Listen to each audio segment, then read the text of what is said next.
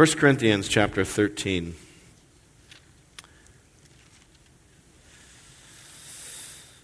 Let me read this text.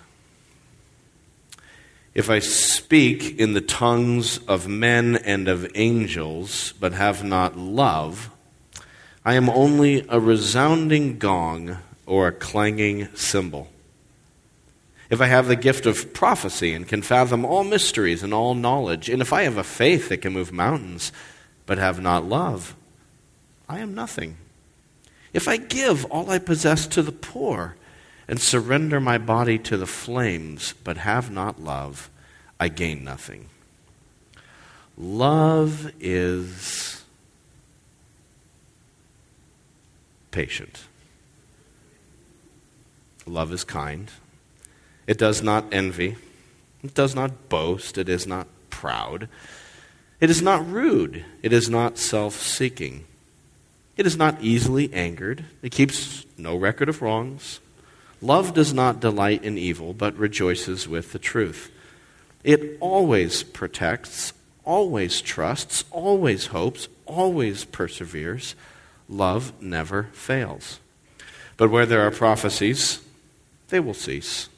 Where there are tongues, they will be stilled. Where there is knowledge, it will pass away. For we know in part, and we prophesy in part, but when perfection comes, the imperfect disappears. When I was a child, I talked like a child. I thought like a child. I reasoned like a child. When I became a man, I put childish ways behind me. Now we see but a poor reflection as in a mirror. Then we shall see face to face. Now I know in part, then I shall know fully, even as I am fully known. And now these three remain, faith, hope, and love. But the greatest of these is love. Well, this is the thing that was falling on Godwin's foot. This is something I got as a wedding present 21 and a half years ago when Jennifer and I got married here in this church. And it's a picture, and there's 9 hearts in a grid, and in each heart, for those of you in the way back, it has a line from 1 Corinthians. You know, love is patient, love is kind, and it goes through this psalm, or rather this chapter. And probably, I'm guessing that that's how most of us think of 1 Corinthians 13. It's the wedding chapter. It's what you read at a wedding. Probably the last time you heard 1 Corinthians 13 read in a church, it was at a wedding. And yet, from our study of 1 Corinthians, I hope we realize by now that Paul was not writing this to a newlywed couple as appropriate as it is for marriage. That when Paul was writing this, he was writing it to a really messed up church. That when Paul was writing 1 Corinthians 13, it was not for a couple that had just tied the knot, but for a congregation that was coming unraveled. That art belongs even more than in a newlywed couple's bedroom wall. It even more belongs in a church foyer or on the front door of a church. That as the members come in to be with each other, they're reminded of how they're to love each other. If we look at 1 Corinthians, more specifically here in chapter 13, we were reminded, if you were here last Sunday, you know this, that Paul is dealing with a particular issue in the church that was creating conflict. It was the issue of spiritual gifts. The gifts that the Holy Spirit gives to every Christian to use to serve others in the body. It's not something you'd think there would be conflict about, but this congregation was adept at making conflict out of just about anything. And even the spiritual gifts had become a source of conflict, because rather than seeing the gifts as something that you use to serve others, you know, like giving someone a gift, they saw the spiritual gifts as something to boast about and to be proud about and to be arrogant and to compete with one another. And so there were certain people who had certain gifts who thought they were more spiritual than the others. It was that kind of a mindset. And so Paul here is trying to get them to think correctly about the spiritual gifts, to realize that the gifts, like we said, are not for ourselves but for others and for building up the whole church. But then interestingly, if you look at chapter 12, look at the very last sentence. Having taught them in general about spiritual gifts, he says, and now I will show you the most excellent way. I want to show you, Corinthians, something more important than spiritual gifts. I want to show you something more central than spiritual gifts. Something that if you don't have this, your spiritual gifts are actually rather worthless. In fact, if you don't have this one thing, your spiritual gifts might actually be detrimental to people in the church as you're using your gifts. In fact, if you don't have this one thing, I'm going to argue from the scriptures that you're actually in danger of being deleted as a church. God may just disqualify the whole congregation if you don't have this one thing. And what is this most excellent thing that's even more important than spiritual gifts? Well, it's love. And so what we have here in chapter 13 is Paul's attempt to help a divided, selfish church elevate love as more important than the gifts, as more important than all the things this church is all excited about. They had forgotten about love for one another. And so this chapter is a kind of exalted chapter. There's a certain poetry to it, but it's also kind of a rebuke, really. This chapter is a little bit of a pushback on this congregation, and so it's both inspiring but also challenging.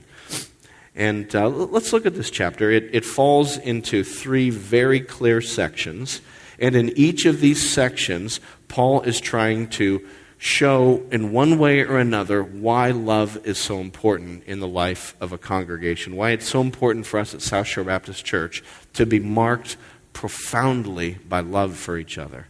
And so you'll see these 3 sections. They're really clear. The first one is in verses 1 to 3.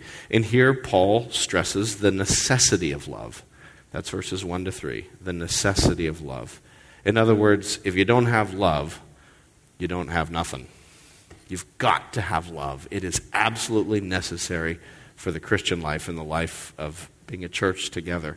And so you have these sentences in verses 1 to 3 where he says, if I have this gift or this ability or this talent, but I have not love, then nothing. Right? And he says it 3 times in different ways. So the first one in verse 1, if I speak in the tongues of men and of angels, but have not love, I'm only a resounding gong or a clanging cymbal. It seems that the spiritual gift the Corinthians were most hyped up about was speaking in tongues. The ability to speak in either other languages or perhaps to make sounds that were unintelligible. And perhaps they saw that as a sign of being a really spiritual person if you spoke in tongues. And here's Paul saying, look, if you speak in the tongue of men, forget that. If you spoke in the tongue of angels, you know, if you could go to heaven and have a conversation with Gabriel, all right, but you don't love each other, well, you're like my kids when they were 3 years old and they find the pots and pan drawer. And they get out a pot and a pan and they walk around the house going, I've got to get those pots and pans in a higher cupboard. That's all it is. It's just a bunch of gonging and banging without love. Or verse 2, if I have the gift of prophecy and can fathom all mysteries and all knowledge, and if I have faith that can move mountains, if you've got miracle-working faith, but have not love, he says, I am nothing. You know, if we met somebody who had incredible spiritual insight, who could solve all kinds of spiritual mysteries for us, and who could perform miracles because they had so much faith, we would call that person a prophet. That person could have a huge following. That person could start their own church or religion, right? But Paul says, hey, if you don't have love, you're nothing. I'm nothing. Verse 3, if I give all I possess to the poor and surrender my body to the flames but have not love, I gain nothing.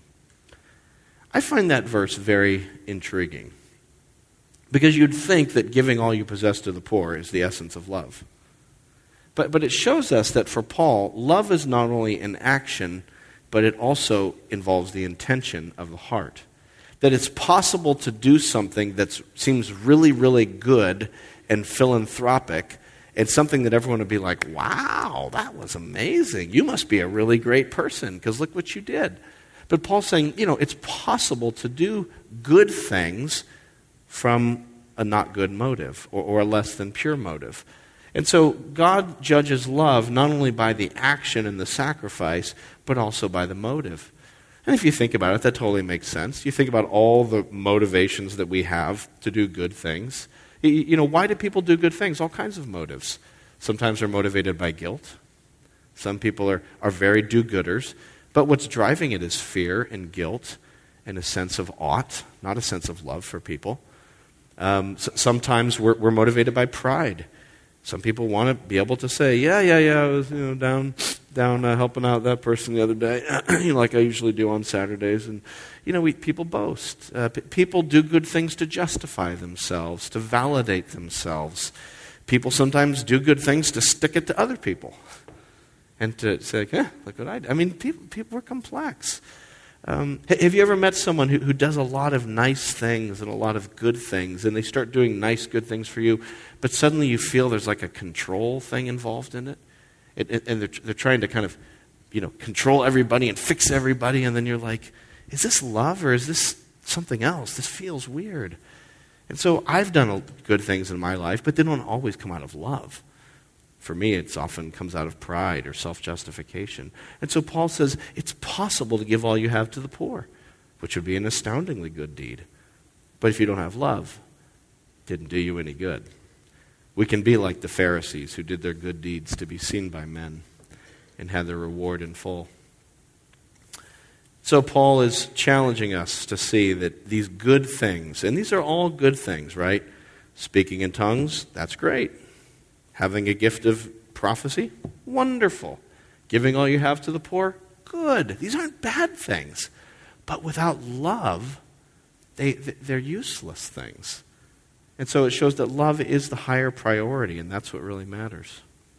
And I couldn't help but wonder as I was reading this, if Paul was writing First South Shore Baptist, chapter 13, and he was writing to our church, I wonder what are the things that we in our church, good things, positive things, that we as a church elevate and that we value as a congregation that are all good things, but without love are kind of undercut and are lost. And I was thinking, well, I don't know, but, let me hazard a guess at the risk of, I don't know, maybe something. I think one of the things we value in our church is Bible teaching. And that's good. We preach from the Bible. Our Sunday school classes teach from the Bible. We have growth groups where we study the Bible. When we make decisions about our life or we try to make decisions as a church, one of the things we always ask is, what does the Bible say? And that's good. In fact, I would go so far as to say that if a church doesn't teach the Bible, it's not really a church in God's eyes. I mean, how can you be a church that doesn't listen to the Word of God? It's not God's people. And so that's a defining mark of the church. And yet, we could be a very biblically knowledgeable church and lack love.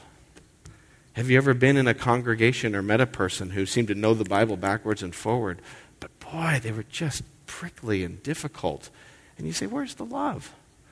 And so you can have good Bible knowledge, but if you don't have love, there's a disconnect between what's here and what's coming out of your heart.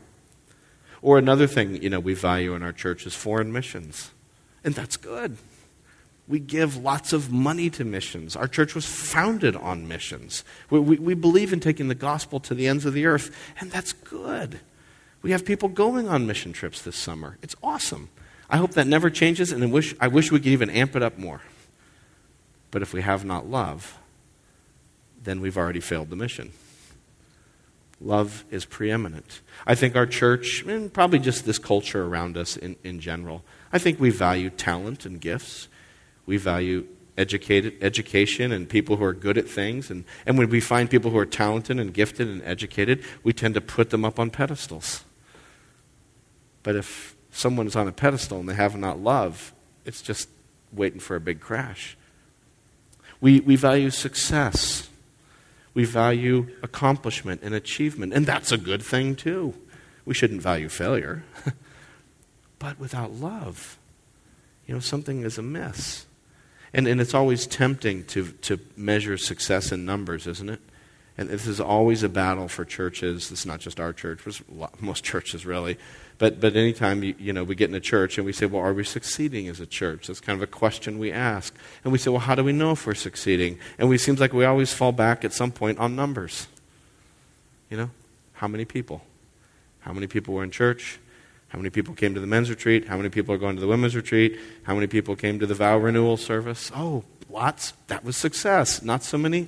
I don't feel so good. Or how much money is coming into the church? Oh, we're in the black. We're succeeding. We're in the red. We're failing. And I'm not against numbers. I would love to see our church full with people coming to hear about Jesus and meeting each other and hearing the gospel. But without love, we've already failed. Love is preeminent. In fact, let me show you this. This passage always troubles me. Put a bookmark here in 1 Corinthians 13. Turn to the last book of the Bible, the book of Revelation, chapter 2. Last book of the Bible, the book of Revelation, chapter 2. And this is a letter, not to Corinth, but to the church in Ephesus, which was a couple hundred miles due east from Corinth across the Aegean Sea. And this is a letter not written by Paul, but by Jesus to his church in Ephesus. And in Ephesus, Revelation chapter 2, verse 1, you have this letter, and it has a lot of good things to say to this church. This is a really strong church in a lot of ways. It says, "These are the words of him who holds the 7 stars in his right hand and walks among the 7 golden lampstands." These are the words of Jesus. "I know your deeds," he says, "your hard work and your perseverance. I know that you cannot tolerate wicked men, that you have tested those who claim to be apostles but are not, and have found them false. You've persevered and have endured hardship for my name, and you've not grown weary." That's an awesome church. They've held to the truth. They've persevered. They haven't let false teachers and wicked people weasel their way into the church and corrupt it from the inside. They've endured probably persecution because they've stood for the truth. They've stood for what's right and wrong, even if it's not culturally popular. In fact, look down at verse 6. Jesus says, "You have this in your favor. You hate the practices of the Nicolaitans," which I also hate. We don't exactly know who the Nicolaitans are, but they seem to be some kind of group of false teachers in the church. And so they love sound doctrine. They're hardworking. But they have one little problem. They're short on love. Look at verse 4. "Yet I hold this against you. You've forsaken your first love." The love you had at first, your original love. Somehow you lost the love. And so what does he say? Well, you're just a little out of balance, so correct that. No. Verse 5, "Remember the height from which you've fallen." The height. Not just, well, you're pretty good, just tweak the love thing a little bit and we'll be all set. You guys are crashing and burning. Repent and do the things you did at first. If you do not repent, I will come to you and remove your lampstand. In other words, I'm going to delete you as a church. Wow. That's how important love is. A church that is faithful to Scripture and faithful to God and hardworking and persevering, but loses love, is in danger of being disqualified as one of Jesus' churches. Love is necessary. Going back to chapter 13. If you don't have love, you have nothing. Even if you have all the gifts and all the talents and abilities. All good things that we should have.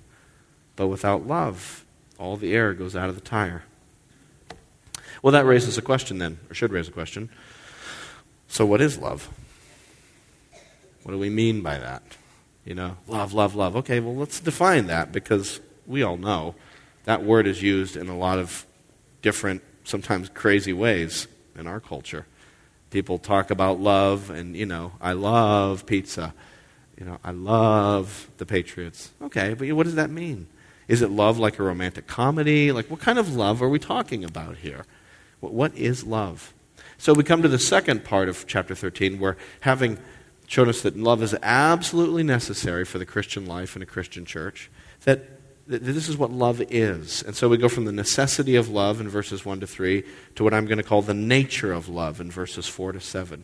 So the necessity of love and now the nature of love. Again, Paul's trying to elevate love so that the Corinthians will seek love even more than seeking spiritual gifts.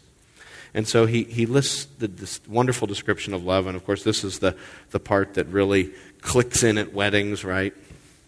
This is what's on the little painting that someone gave me. Did someone in the church give me that? I don't even know anymore. I like it, by the way. Just saying.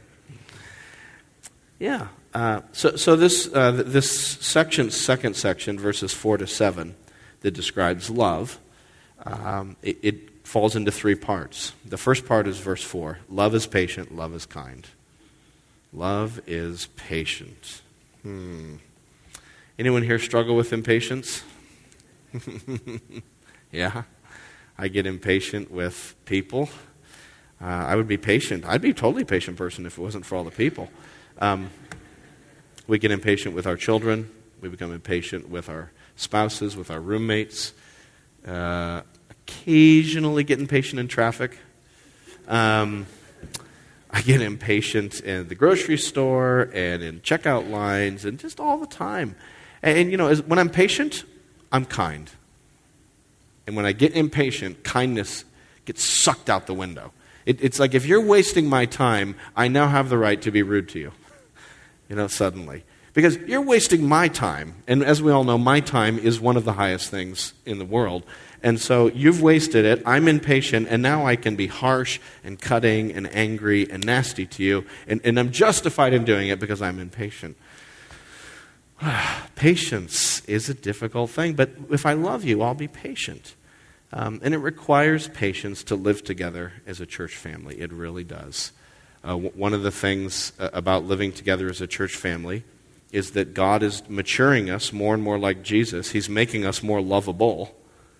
It's just that it's going wicked slow. You're going to become a more lovable person, that it's easier for me to love, but it's just going to take a long time. Because spiritual growth is slow-mo. All of these metaphors for spiritual growth in the Bible are like fruit ripening and plants growing, and that takes a long time. And so if we're going to be patient, if we're going to love each other and stick together as a church, it's just going to take a lot of patience. Because we're going to get annoyed by someone, and then we're going to come back the next week, and they're still going to be the same person. Like, you had a week, man. Didn't you change that? Like, well, it takes time. Churches make decisions slowly. I don't know if you've ever noticed that. Everything goes slow in a church, except gossip. But everything else, very slow. And there's a reason for that. It's because, we're a family. And it takes time for people to get their heads around things, and we're all different. I have noticed that people who are entrepreneurs, who own their own businesses, who are executives in companies, are used to making decisions. I've noticed just being in the church all these years, they tend to get frustrated at the church. Because they're like, we just make a decision and just do it and get it done. Come on. That's how I do it in my business. Like, great, this isn't your business. This is a wicked big family. You know how long it takes for the clan to make a decision? And that's just the nature of things. You're like, I want to get things done. Well, you know what God wants to get done? God wants to make you more patient. You want to get a task done, and God's like, I got a task. I want to make you more patient. Welcome to my church. And it takes patience with each other. I wish I could just be king for a day and fix a lot of things in the church. Yeah, then someone else would need to be king to fix all the things I fixed. So patience. Love is patient. When I'm focused on you, I'm patient. When I'm focused on me, I'm impatient. And so love, it builds patience. And then you get the second part, all the nots. Not envy, not boast, not proud, not rude, not self-seeking, not easily angered, no record of wrongs, not delighting in evil, not. And I wonder if you read that verse and took out the nots, I suspect you would have a very graphic description of what it was like in the church in Corinth. What was the culture of that church like? Well, read those verses and take out the nots. I bet it was a church where there was a lot of envy, boasting, and pride. Paul calls them on the carpet on pride several times in the book. It'd probably been a church where people had no problem being rude to each other. People were selfish. It's all about me and my gifts and what I want and my rights. A church where people flew off the handle easily. A church where people kept records of wrongs, where they delighted in evil. They weren't sickened by blatant sin in the church. Now do this. Read that again. Take out the nots. But now don't think about the church in Corinth. Now just hold it up in front of your face like a mirror. And I'll do the same. Am I an envious person? Am I an arrogant? Do I somehow turn all the stories back to me? Am I rude? Am I easily angered? Do I flap the handle at people? Do I keep a record of wrongs? Do I have a bunch of grudges against people in the church, in South Shore Baptist Church? Am I that kind of person? To what extent has love transformed me? Of course, we always justify and explain these things away. We're like, I'm not rude. I'm just forthright. We have euphemisms for our sin. I'm not rude and impatient. I just like to tell it like it is. I'm direct. I'm honest. You're like, okay, well, your honesty hurts me a lot, and a lot of people a lot. And, I'm not easily angered. I'm not an angry person. I'm just surrounded by frustrating people. That's all. And so somehow we justify this. But this is really, I find it super convicting. Because I find profound selfishness in my own soul. And a desire for people to think well of me. Rather than being for others and being pointed toward others. And so there's a call here toward a kind of love that is self-forgetful, that's not rude and selfish, that's not keeping records of wrongs, but it's focused on the good of others. Let's point out verse 6. Verse 6 is very important in defining love. We got it, because this one really speaks to our culture today. Love does not delight in evil, but rejoices with the truth. One of the fears I have, probably some of us have, is when we start talking about love, is that we start getting that false understanding of love from our culture. Our culture says if you love somebody, you will affirm, accept, and approve of everything they are and do.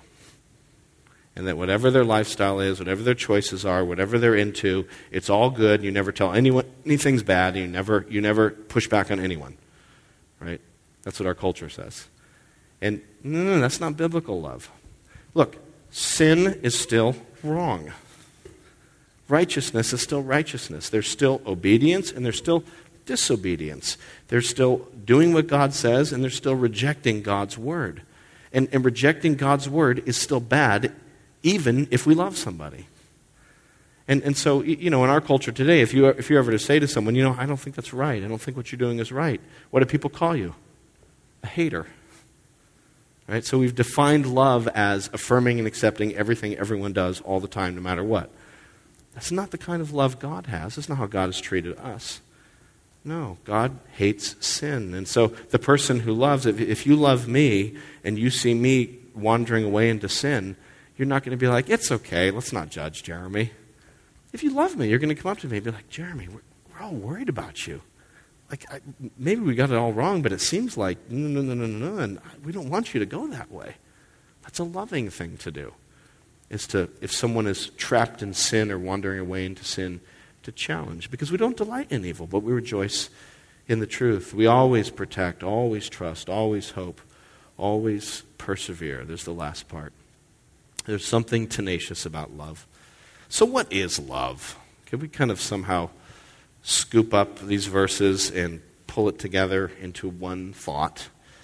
I suspect if we had to do that, we'd have to say something like, love is a posture of the heart that is for the good of others, even at personal cost. So real biblical love is, if I really love you in the way the Bible's talking about, it means I'm going to be for you and for your good and for your growth and for you, even if, and it probably will, cost me something personally. To be patient means I'm for you and I've got to put my agenda on hold. I've got to die a little bit to myself. To not be easily angered. It feels good just to let loose, doesn't it? There's something satisfying about that, to feel like you've been wronged and then to just let the torch go. But if I am for you, even if you've done something that should anger me, to be for you and to kind of restrain my anger. Or to not keep a record of wrongs. That means I've got to be for you, and I've got to take the wrongs that I feel like I've suffered and somehow do something with them besides keep track of them. And that's a bit of a sacrifice. There is, as Paul Smith in his book, A Loving Life. Some of you guys are reading A Praying Life by him? He has another book now, just came out, called A Loving Life. And Godwin shared a quote with me from that. It was really cool. But basically, the line is that death is at the center of love. Isn't that interesting? It's kind of provocative. Death is at the center of love. That if I really love you, there's going to be an element of death to myself to be for your good. And is that surprising at all? Because isn't that the love that God has shown us? Isn't the cross of Jesus Christ the gold standard, the ultimate definition? What's love? Well, it's the cross. We say, well, God loved us and sent his own son. But think about the cross. God loved us and his son died for us. We deserve to be expelled and cast out and thrown out because of our sin. But God loved us as sinners so much that his son came and died and took the penalty for our sins. And you look at the cross and you see a love, the ultimate love that was for the salvation of others, but involved a death at the center of it. And so we're transformed by this kind of love. This is what we believe, the gospel. So to be a gospel Christian is not just to believe the gospel and to be saved, but it's to learn to live in a gospel-shaped way where the love that we have for each other in a church is flowing out of the awe and the wonder that we have that God would love us by sending his own son. Just like we read in 1 John chapter 4 earlier in the service. It's because God loved us by sending his own son that we love each other in a way that is for each other at the cost to ourselves. And so this love we're talking about is not just, well, wouldn't it be nice if our church was more loving? No. This is living out the gospel in how we relate to each other in our growth groups, and in our committees, and in our ministries, and when we're having coffee together, and when we're just living together as a body. It's going to take this kind of love. And so that kind of love is awesome. And as it says in verse 8, it never fails. And so now Paul wants to show us a third way in which love is superior. Number 1, love is necessary, verses 1 to 3. Number 2, verses 4 to 7, the nature of love. It is an other-centered, self-sacrificing kind of love. And then finally, another way love is superior is that love is permanent. Love is forever. Love never ends. Look at verses 8 through 11, or rather 8 through 13. Paul says, love never fails. Where there are prophecies, they will cease. Where there are tongues, they'll be stilled. Where there is knowledge, it will pass away. And so all these gifts that you Corinthians are all jacked up about, they're all going to end. There's going to come a point when we're not going to need speaking in tongues. There's going to come a point when we're not going to need prophecy or any other gifts. You say, well, when's that going to happen? Verse 9, for we know in part and we prophesy in part, but when perfection comes, the imperfect disappears. So there's coming a point that Paul says when the perfection comes, that the imperfect knowledge and revelation from God, like tongues and prophecy, is going to disappear. So when is the perfection? When is that? Some have interpreted the perfection as the Bible. Once the Bible's finally written, the perfect Word of God, then we won't need prophecy and tongues. I find that interpretation very difficult to swallow. It doesn't seem like Paul's talking about the Bible. I think what he's talking about with perfection is when Christ returns. Look at the following verses. Verse 11. When I was a child, I talked like a child, I thought like a child, I reasoned like a child. When I became a man, I put childish ways behind me. Someday we're going to be complete and mature. Verse 12. Now we see but a poor reflection as in a mirror. Then we shall see face to face. I don't think we're seeing face to face yet. Now I know in part, then I shall know fully, even as I am fully known. I don't think we know fully yet. And so Paul is looking for a time when Christ will return, and the dead will be raised and will be judged, and those who are in Christ will be perfected and will live in a new heavens and a new earth and in a new creation. And in that new creation, we're not going to need any more gifts. Once we're finally with the Lord in the new creation together, you're not going to need any tongues. You're all going to speak the same language. You're not going to need any prophecies. You're not going to need anyone to come to you and say, I think God's saying this, because God will be right there and we'll know what he says. You're not going to need one more sermon. No one's going to need to come to you and help you with the gift of helps, because you won't have any needs. You won't need anyone with the gift of leadership, because we'll be with the King of Kings. All the gifts will be done. No more gifts will be needed. But what will still exist? What will still be there? Bigger than ever. Love. In fact, it'll be more love than we've ever experienced. We'll be with him face to face. We will know the love of Christ, unfiltered. Not mediated in this world through all of these things. And sometimes we wonder, does God love me? And we wonder about God's love. When you're in his presence, you'll never doubt his love. It'll be like being in the equator and full sun, getting baked in his love. It'll be so strong and so powerful. And we'll love him. All of my sin will be gone. All the junk that makes me love other things besides God, all my idolatry, gone, burned away. And all of my hang-ups and my issues and all the bad things that have happened to me in life that distort my thinking, that make it hard for me to accept and receive love, all those wounds, healed, forgotten. Nothing getting in the way of me understanding God's love, communicating love back to God and loving God in Christ, and nothing keeping me from loving you.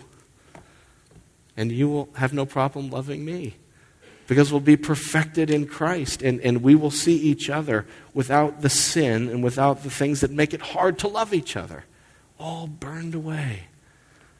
Heaven is a world of perfect love. It will never end. It's our destination. Listen to what N.T. Wright, a New Testament scholar, wrote. I love this, talking about spiritual gifts and love. He says, the gifts are merely signposts to the future. When you arrive, you no longer need signposts. Right? Love, however, is not just a signpost. It is a foretaste of the ultimate reality. Love is not merely the Christian duty, it is the Christian destiny. I love that. That's our destiny, is love with God and love with one another. And you hear what he's saying? It's as if when we love each other now, when we're a loving congregation now, it's like the love of the future pours backward through time into our present. And when we're loving each other as a church, the way the Bible's talking about here, we are in a sense practicing the culture of heaven now. We're sort of living a little bubble of eternal life now. Eternal life is bleeding back into the present. And when we're here as a church, we're living out the culture of heaven. It's like, this is sort of a lame analogy. It's like Epcot Center at Disney. You go and there's all these little cultures, and you can go check them out and eat the food and all their dress. And that's what it's like. When people come into our church, it should be like a little Epcot Center visit. They should be like, what is this? This is different. I know I'm in New England. I know these are New Englanders, but this is different. What is this place? Why are they like this? People should be getting a foretaste of the culture of heaven, which is profoundly marked by love, as that the future comes tearing back into the past and radically is changing us. And so the more we love, the more we are that little model for the world to see. God can help us to love. Isn't it awesome? That's the good news here. As you look at verses 4 to 7 and you see yourself reflected there, and maybe there's things you know are problems, here's the good news. God is not done with us yet. God can make us more loving. How do we become more loving? We have to look to the cross and say, Jesus Christ, continue to transform me like you. God, you're so patient with me. God, you're so kind to me. God, you have not been easily angered with me. You've wiped out the record of my wrongs, God. And as we're overwhelmed by his love for us, it enables us to love each other. We've been forgiven so much, and we can forgive each other the little things that we do to each other. And so it's as we press closer to Christ, closer to the cross, closer to the gospel, that gospel transforms us to be more loving people, loving like Christ loved. And what about you? Have you ever really received the love of God into your own heart?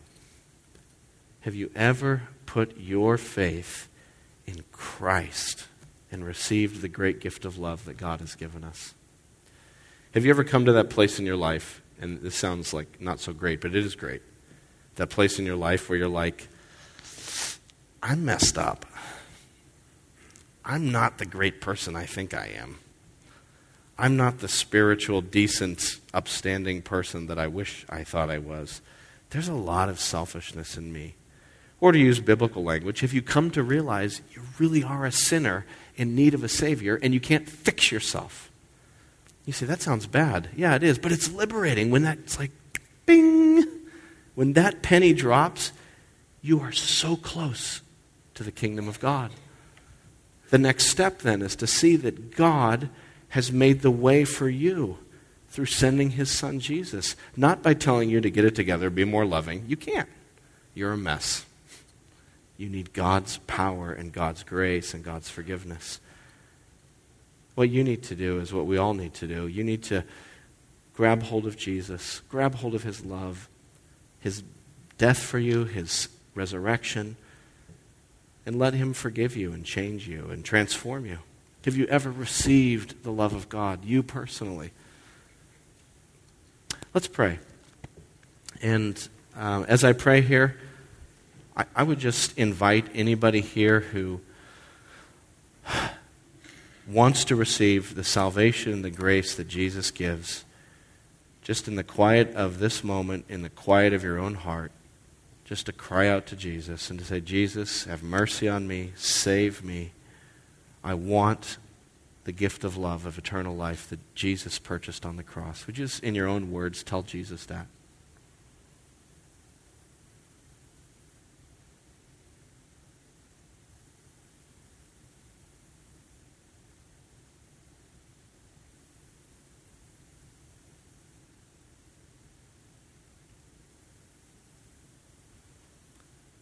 Oh God, I thank you that you hear even the weakest, frailest little squeak calling for salvation. And Lord, I also pray for our church. Make us a more loving church. I pray for myself. Lord, make me a more loving pastor. I really need a lot of help loving. Lord, we all need a lot of help loving each other. God, make us more like you. Help us to reflect the kind of love you've shown us and help us just to bounce that back to each other, Lord. Help our church to be a foretaste of heaven. God, I thank you, at least from my experience, that this is a really loving church. So I just pray for more love, more Christ-likeness, more patience, more godliness, more self-abnegation, and more love for others. Oh Lord, would you pour out the Holy Spirit on this church? Would you fill this church with the love of God? A love that we can't gym up ourselves, Lord. We need it. And so God, transform us. Stick with us, we pray. In Christ's name, amen.